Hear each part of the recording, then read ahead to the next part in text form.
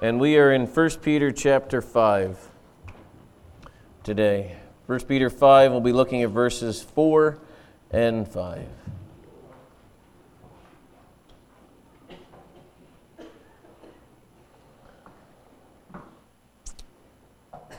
Let's look to the Lord in prayer. Dear Heavenly Father, who's just proclaimed that at the end of the day, we respond with a hallelujah, all we have is you. And when we find that expression, all we have, we find out that's all we ever needed and that's all we should have ever wanted. Because you and you alone are the one that fills all of those areas that are clamoring for attention, clamoring for enjoyment and pleasure. As the psalmist reminds us that at your right hand are pleasures forevermore.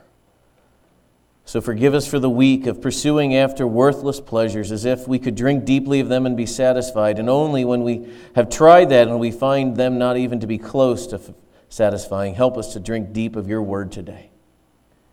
As you told the woman at the well that you will give her water that she will never thirst again. May we drink deeply of that water and that word, quenching this desire that only you can heal. In your name we pray, amen. Being humble and humility, it's a struggle. It's something that is not easy. And my friend, country singer Mac Davis, likes to remind us of this challenge when he, in a way, proclaimed, "Oh Lord, it is hard to be humble." He went on to say, "When you're perfect in every way. I can't wait to look in the mirror because I get better looking each day." He reminds us again, "Oh Lord, it is hard to be humble," but here's what he said, "But I'm doing the best that I can." And even though we can chuckle about that guy's song, let's be honest, we all sing that in our own sort of way. My favorite, you could go on, I could have given you a litany of all those humble things, how most of us pride ourselves in our humility, and you could just goes downhill from there. But when we think of the idea of being humble and the need for being humble, that comes from 1 Peter 5, 4 through 5. And so let's read that and then we'll start breaking down the text. "And when the chief shepherd appears, you will receive the unfading crown of glory. Likewise, you who are younger, be subject to the elders. Clothe yourself, all of you, with humility toward one another. For God opposes the proud, but gives grace to the humble." The title of the sermon today is Be Humble. Now, we want to make sure we understand this whole idea of being humble is written in the broader context of Peter exhorting the elders among them to function in a certain way. You're supposed to be doing this, not this. Supposed to be wanting to be eager, not doing it because you have to. And he goes back and forth on this whole back and forth arguments of how you are to be, understanding that they are to be examples to the flock. And then he wraps up verse 4, and then he's going to move to something that is incredibly important, the humility of not just the elder, but the humility of the flock as well. But before we get to that, though, I want to give you just a couple of thoughts on verse 4. Remember, he is speaking to a group of elders, which is another way of saying pastors, which is another way of saying shepherds, which is another way of saying overseers. All of these are speaking of the same office: pastor, shepherd, overseer, and elder.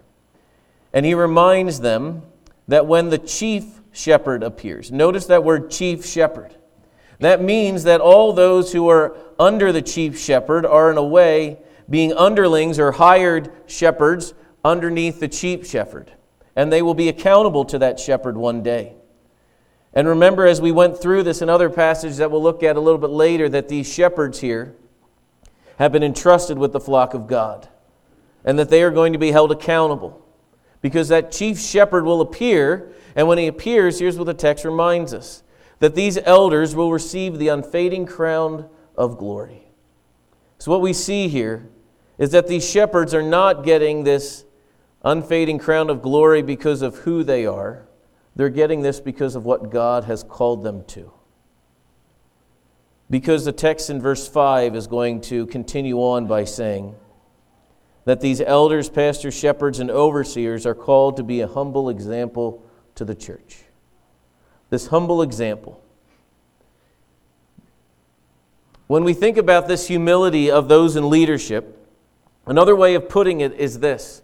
The leaders of the flock that God has given them are to be serving on, another way of putting it, on the ground level of the church. So the elders are in a way subjecting themselves to the needs of the church. So an elder sees the needs of the church and says, whatever those needs are, that's what I'm going to approach and that's what I'm going to be doing.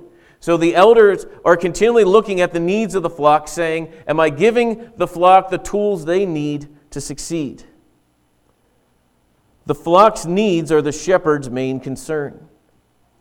Another way of putting it is, as the shepherd, the elders are interacting with the flock, they're going to get covered, if you want to call it, with the smell of the flock.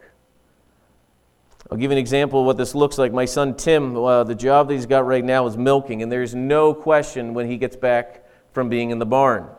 All right, he comes in and your nose reminds you that that's where he was. And even his barn clothes, there's no question about that. And even the spot where he takes off his stuff, there's a pile of feed that is literally right there that I said, before you know it, we could feed our own cow with how many things come back in your boots. And he smells like the barn. And the reason why he smells like the barn is because he's been in literally amongst the cows. And as he's there, it would be a little burdensome or even nervous to me if he came home smelling better than when he left. I would have said, did you go to work today? Because him working is going to cause him to rub shoulders with the flock. And what can happen very quickly is, before you know, because of the way we function, sadly, in our society, is that leaders can somehow think, in order to lead, I need to separate myself from the flock. And what the church is, and what God is saying to the elders is, you get right in with the flock, rubbing shoulders, being with them, being just like them. You are no better than them, and they no better than you. So here's what verse 5 tells us. We start off, point number 1, be subject to your elders. Verse 5, it says, likewise, you who are younger, be subject to your elders. Now, let's take one step back again. Remember the thought that we talked about at the beginning. As the leadership goes, so goes the church. As the leadership of a country goes, so goes the country. And if you wanted to, it would be a phenomenal study. You could literally look back through and look about how corruption, first starting in leadership world, and how that has influenced where we all are to this day. One of the things that would be a fascinating thing is, because of the failures of a past president, and his job started with a C and ends in Linton. All right, one of his past struggles that he had was his moral stance. And remember, the argument was, hey, listen, we shouldn't let morality impact the leader. If he's a good leader, who cares what he does in his personal life? The problem is your personal life spills over into your leadership ability. And then the conversations that were being had all across America as we all wrestled with the president's morality, there were conversations that we would have never been having if the leaders were being moral like they should be. And before you know it, those conversations became everyday talk, which opened the door to multiple other conversations that were just waiting to be had. But because it was not proper, now it seems to be proper.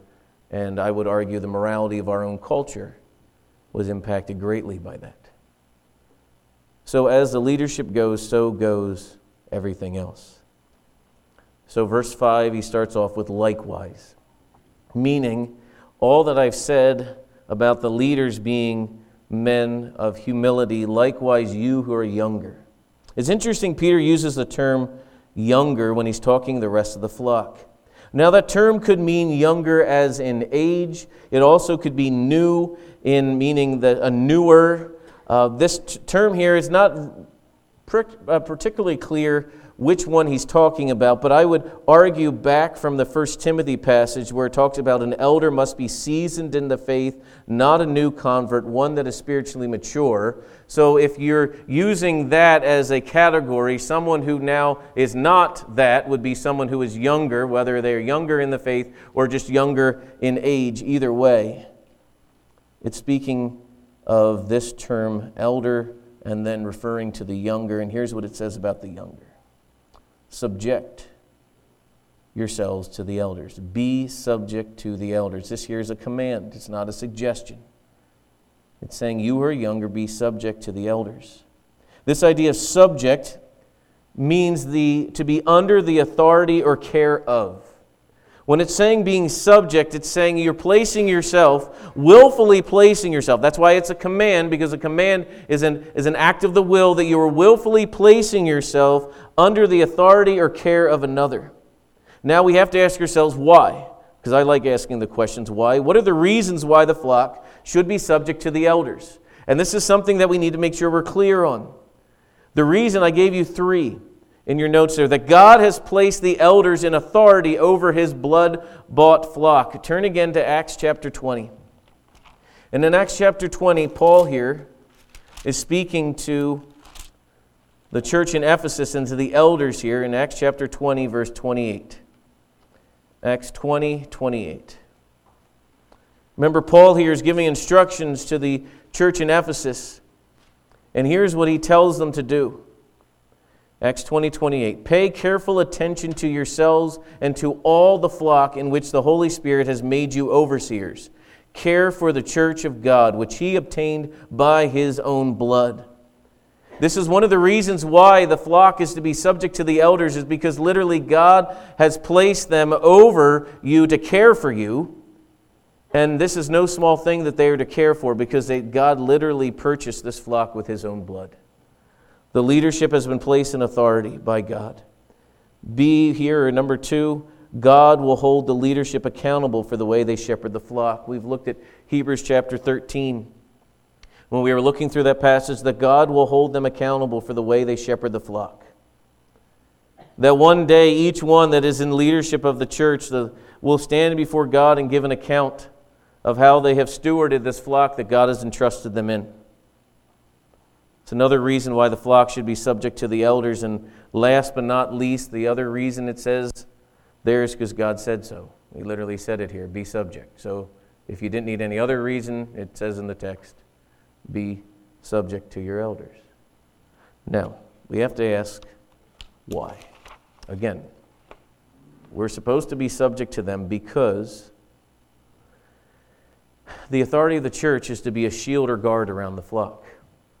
One of the things that God has called the leadership of the church to do is to protect from wolves coming from without, and also wolves in sheep's clothing from within. So you have the danger from without and you have the danger from within. The authority of the church is to shield and guard the flock. It is to realize that, listen, as the flock is submitting to the leadership, because the leadership has been God-given, and the leadership's role is to protect the flock, to shield the flock, to be continually looking, what are the dangers that are coming from without, what are the dangers that are coming from within, and even double-checking to make sure they are not part of the danger that is there as well.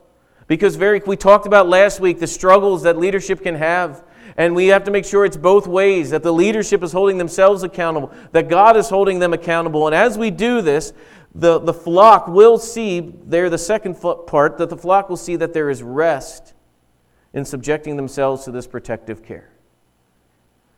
Because the shepherd has been given the tools to protect the flock, not the sheep. The sheep have not been given the tools to protect themselves. The shepherd has been given the tools with a staff and a rod to protect the flock. And as that has happened, the sheep are to willingly place themselves in that. While the shepherd stays watch, the sheep are allowed to sleep and rest. But the shepherd is the one that stands in the gap to make a difference. And because they are doing this, because the shepherd, by God's grace, is placing himself, the needs of the church above himself, the flock should want to run into that protective care. And you say, boy, Tim, that sounds like a utopia.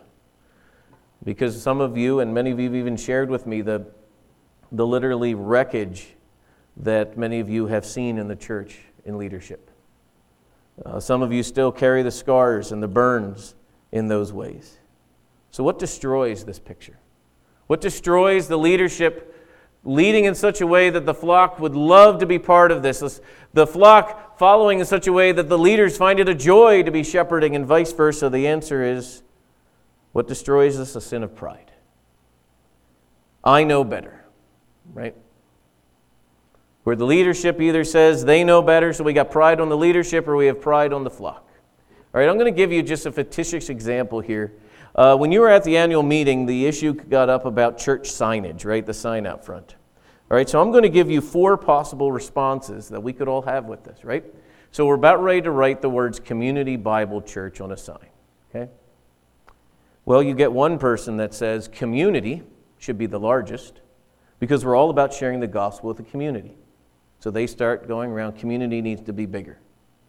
Some would say, no. You worldly thinker, Bible, that's our middle name. That should be the biggest thing. I mean, I even sat through Tim's Sunday school today, and we were talking about we're all about the Bible. So the Bible should be the one in the boldest things. And someone goes, no, were you not listening? Church should be the biggest thing because that's what we are. We're literally blood-bought followers of God, the church. And then you get the fourth group that comes in saying all of them are important. None should be bigger than the other. And each one of you starts, again, before you know it, we have 4 different groups, all starting their little pickets and riots and everything else like that. And then the leadership has to decide. And whichever one the leadership decides which is larger, right? That must mean they, and then we're all of a sudden spiritualizing font. And before you know it, we're all wrestling through all of this because you're going, no, we know better. You know, I was a part of a church that had Bible as the biggest thing. Well, I was a part that had community as their biggest. And before you know it, pride and arrogance as in I know better than everybody else, and I know this, and I know that. And then the leadership makes a decision that may not be popular, and instead of loving the flock through that, they basically say, sit down and be quiet, we're the leaders, that's why we're here. And now all of a sudden we're no longer leading. As we said in the past, we're driving cattle, and it is a lot easier to drive cattle because you can just smile once you crack that whip and go, look, they're all moving. And that's not what God has called us to. Notice what he says here, though. It says here, clothe yourself with humility towards one another. Being a humble person. I would encourage you to think about this for a second. I was thinking back on all of the teaching times I had as I taught for the last 13 years, whether it was in school settings or whatever. How many times did we actually have curriculum that talked about humility? And at best, it was like a side note at the bottom thing. If any of you applied for a job, I can guarantee you, probably most of you, if you did, and I would say, hey, way to go, put on there your character trait, humble, right? Because how do you put you're humble? So it's like you don't know how to put, yes, I am very humble, which in and of itself would be unique. And then even as you're looking at all of these books and literature about how to make yourself better, usually humility is not the number one thing of going, this is how you should lead with being humble. But notice what it says here, clothe yourself, all of you, with humility. Why clothe yourself? This idea of clothing yourself with it carries the same thing too. I'll pick on the illustration I'm using my son. He's about ready to go work. He goes and he grabs his jacket that is his milking jacket that reeks like his milking jacket. All right? And he grabs the thing, puts it on because he's ready to go serve. He's ready to go milk. It's the same thing too when it says clothe yourself. It's like you're coming each day as you wake up, and I'm going to grab the apron and put on the apron to serve because I'm about ready to get down and dirty with all the things that are going on around. I'm about ready to get to work and get serving. You need to clothe yourself with this. This is an act of the mind and the will. Now again, why clothing? Clothing is an identity marker. All right, if you've ever been to a wedding, one of the faux pas, you're not supposed to wear white unless you're the bride. Why? Because that clothing has been designated for the bride. All right, it's always funny. The guys in the whole thing, the groom is just black thing standing up in the front here, or gray suit or whatever, nothing special or whatever, because the attention that day is towards the bride. Same thing too with different jobs. Your clothing distinguishes who you are. You can be out and about and you see someone wearing scrubs, all right? Either they're going to a Halloween thing or they actually work in the doctor's office because their clothing betrays where they are. And as you put on your clothing, many times it is an identity marker of where you're going, as well as clothing is many times the first thing that people even see about you. Before you even say anything, from a distance they can see you. No different than if from a distance you see someone that's wearing police officer clothing, you don't have to go, excuse me, are you a police officer? Their clothing betrays them, right? And then as we even talk about how criminal it is to act like you are when you're not, all right? And so we see these things in front of us. Even that in of itself can carry authority at times. This idea of clothing yourself is an act of the mind saying, this is how I'm going to be. And notice what it says. Clothe yourselves, all of you, elders and everyone else, with humility toward one another. So let's go through what humility is not as well as what humility is. Humility is not a lack of confidence. Meaning it's not a guy that's standing in the corner going, I'm never going to be a leader, I'm terrible at this. We don't go, oh, look how humble that guy is. That's someone who just lacks confidence.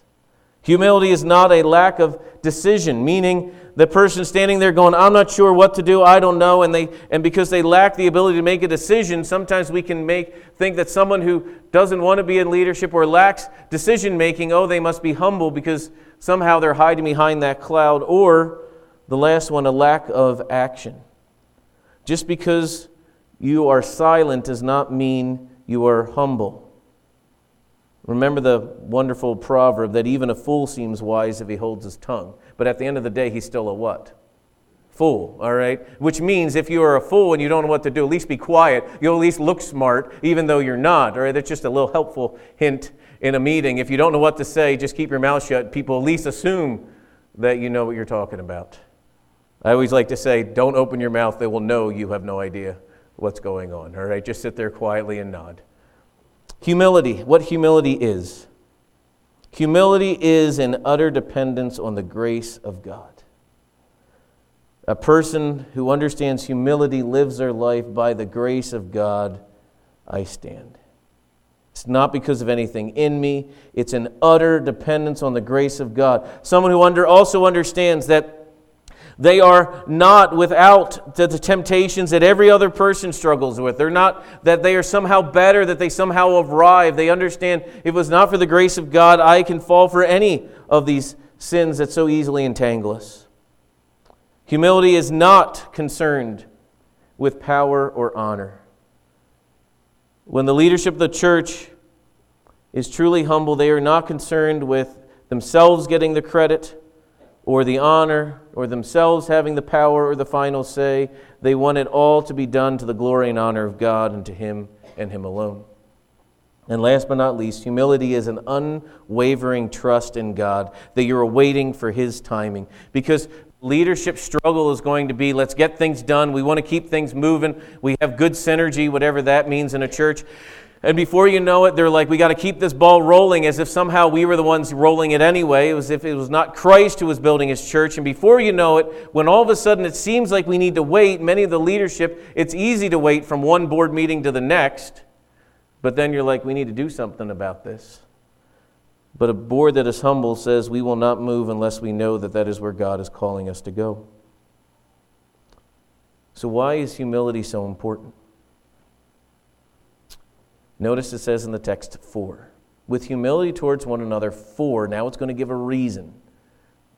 For God opposes the proud, but gives grace to the humble. God opposes the proud, but gives grace to the humble. Let's think about this for a moment. That word oppose literally means resist. God hates pride so much that He literally stands against those who are proud. He resists them to their face. If you want to be resisted by God, be prideful, and guess what God will do? He will say, no, that is not happening. But if you want to get grace, you must be humble. Now, real quick, turn your Bibles to Proverbs 3:34. Proverbs 3:34 is actually this text being cited. Proverbs 3:34, and we're going to, this is what Peter is quoting here. Remember, he says, God resists the proud or opposes the proud, but gives grace to the humble. And if you go to Proverbs 3:34, you will read this and you will go, kind of looks the same, but not really. Proverbs 3:34. Toward the scorner he is scornful, but the humble he gives favor. And you look at this and go, how in the world did Peter get, was he just couldn't remember at the time? So here's a little Bible interpretation 101. New Testament writers, many times when they are quoting the Old Testament, take the concept or the teaching that was taught there and bring it right over here and quote it. All right. So what he's doing there, this is normal for New Testament writers quoting the Old Testament to take the teaching concept and go, here's what it is. Because if you look at what he's saying is those who are scornful, those who are prideful in what they're doing, God is against them, and those who are humble, God is for them. This is what he is quoting there. Now, even though you say quoting, well, he's not quoting the way the English-speaking world quotes. He's quoting the way the Jewish world quotes. Okay, so what we don't have here is a mistake. What we have here is this is what they would do. They would take Proverbs. Now remember, what were Proverbs? Proverbs were wise sayings that they would grab and use at the right moment. They would take the concept of the teaching and they would grab it and apply it. So one of the reasons why we memorize Proverbs is no different than a guy that's got his whole tool belt ready to go. So when a situation comes, he grabs that proverb and applies it to what is there. And whether he quotes the whole thing or not, it's the same, it's still there. Like, to give you an example, if I was sharing the gospel with someone and I would say, everyone has sinned and they don't meet God's standard. All right, I'm telling you a passage of Scripture, for all have sinned and fall short of the glory of God. But I'm telling you, like it says in Romans 3, and then I say it, no one's going to sit there and go, wait a minute, he didn't give the right verse, or he didn't give all these other things like that. You're still quoting the text, but you're doing it in a little bit, I would say it in a more loose quote in and of itself. So here's what he's saying. God opposes the proud, but gives grace to the humble. God resists the proud. He takes pride seriously. Let's go all the way back to the garden. In the garden, our first parents sin. Eve and Adam look at the tree and they say, yeah, I know God said this, but we think our way is better. I know God said this, but we think this way is better. And that is the temptation. That is not just for the flock. That is the temptation for the leadership as well. To go, I don't really know if, there's some parts of the Bible that are kind of harsh. Or like, to give an example, that are kind of harsh. And people ask you, so if you're saying I don't believe what the Bible says, you're saying that I'm not going to be with God. I'm actually going to be eternal punishment in hell. And we go, yeah, that's what the Bible says. That's not the most fun thing to say, but the truth is still the truth. And so before you know, we can go, well, I don't know if I really like that. Let's defang it. Let's take some of the edges off of it. And before you know it, we don't have what the Bible says. We just have a man's version of some book that was not even being used properly. And before you know it, we don't have Christianity at all, because somehow we think we know what is best. That's why even in Sunday schools, we looked at the book of Hebrews and was talking about the Word of God is alive and active, and it cuts right to the very heart, even the intentions and the heart and the soul. And you know what? As the Word of God comes in, it will cut. It has a sting to it. The Word of God has a sting to it, because we know in our own hearts that you go, wait a minute, I'm not living the way it should. And as the Word of God comes in, those who love the Lord, those who are not caught up with their own pride and think that they can do it, the Word of God comes in and cuts, and it humbles us. Jonathan Edwards says, pride is the main door in which the devil comes into the heart. Pride makes us think that we are the exception to the rule. We can live a life of sin and never get caught, even though the Bible says your sin will find you out. We're the ones that think we're the exception to the rule. We don't have to do this, or we don't have to take the Bible seriously because we think we know, and you fill in the blank. But what does humility do? When we truly embrace humility, when we truly desire to be humble, it increases our hunger for the Word. When we're truly humble, we realize, but by the grace of God, so go I. And so we desire to hear the things of God because we see what they truly are words of life. As the old hymn says, speak them over again to me, wonderful words of life. Let me more of their beauty see, wonderful words of life. They only become words of life when we realize that we are not the end of end all. That is, the Word of God is. And then they become sweet. And as we read them, we hunger for them even more, because so many times in our lives, we like to either live it this way or verbally say it, God, I got this. And here's how we do it. And this is the battle that's in front of us in Ephesians. You'll finally get there with Ryan. It's going to talk about putting on the armor of God. And I can guarantee you, I can, at least in my own life, this is what happens. And you guys are probably not at all like this either. But in my own life, do you know how many days I wake up and I get started the day and I haven't, before I start dealing with the issues that are coming at me, before when I get up and I got my cup of coffee and I decide to hey, let's go down through all the emails and responses and everything, and I start giving out wisdom that is not from God, and before I know, I've not even sat down and spent my time in the Word yet, and before I even go any further, I haven't put on the armor of God, and then I go through the day and go, oh man, that was a terrible day. It's because I did it in my own strength. And then here's the crazy part. Every so often you'll have a day where it seems on the surface that, hey, I didn't get in the Word of God and things happen. That's called God's grace by not exposing you to your own stupidity. But you try that day after day where you're not in the Word, you're not following Him, and you know what's going to happen? You will see real quick the foolishness of your ways. Humility increases the hunger for the Word, and it opens the heart to follow the Spirit. Here's why it opens the heart to follow the Spirit. Because when you are prideful, you think you've got it. But when you are humble, you realize, I need Him. I can't do this on my own. I can't fix this thing on my own. I can't solve this stuff on my own. I need Him and Him alone for this wisdom. That is why all of the leadership, that is why those who are subject to the leadership, that is why the flock and the elders and everyone within the sound of my voice needs to understand that humility is the thing that will keep us together. But pride will destroy us. But it seeps in so quickly. Because, as our friend, the country singer, reminds us, it is hard to be humble when you're what? When you think you're perfect, right? But all of us are phenomenally perfect in our own minds, right? I mean, we have justifications for everything we do, right?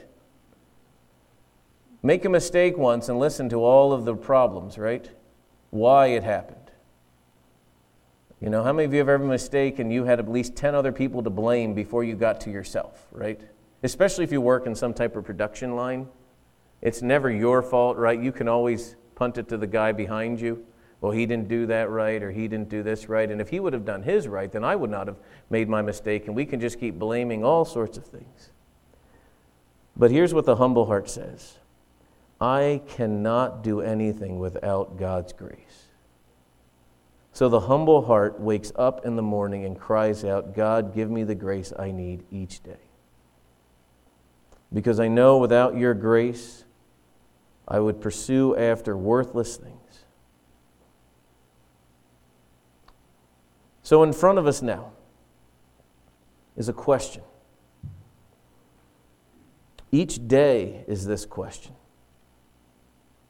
Am I going to wake up and today clothe myself with humility? Taking on the clothes of a servant and being ready to serve those around me, knowing that without the grace of God, so would go I. Because our great shepherd did not come to be served, but to serve. And so am I waking up each day asking, what can people do for me, or what can I do for others to show them the grace of God? So the shepherd and the flock must be clothed in humility. The song we're about ready to sing is I Surrender All. There's a surrendering of yourself that must happen in humility, of denying ourselves and thinking of others. If it doesn't wake you up enough that God opposes the proud but gives grace to the humble, I would argue, you want the grace of God in your life? Pursue humility. And guess what? God is more than willing to continue to keep giving grace to those who are humble. And the beautiful thing about it is, humility starts from a proper understanding of God and a proper understanding of self. That I'm a sinner saved by grace, in need of a Savior, and nothing that I have has not come from Him. So that's why we can say, I surrender all, because it was never mine to begin with, it was His to begin with. So surrendering it all is just reiterating back to Him, it's all yours. And then and only then can we live a humble life. So let's pray. Dear Heavenly Father, thank you that it is by your grace we stand. Humility is something that is such a needed thing in each one of our lives, but it is something that seems that many times to be hard to grasp. Well, help us to wake up each day understanding your grace and grace alone is what guides us. Help us to be a church that is known for wanting to serve others, to serve those around us, to be willing to give up our resources of time and money and effort, all for the glory of you. Help us now, we pray. In your Son's name we pray. Amen. If you could stand with us as we sing.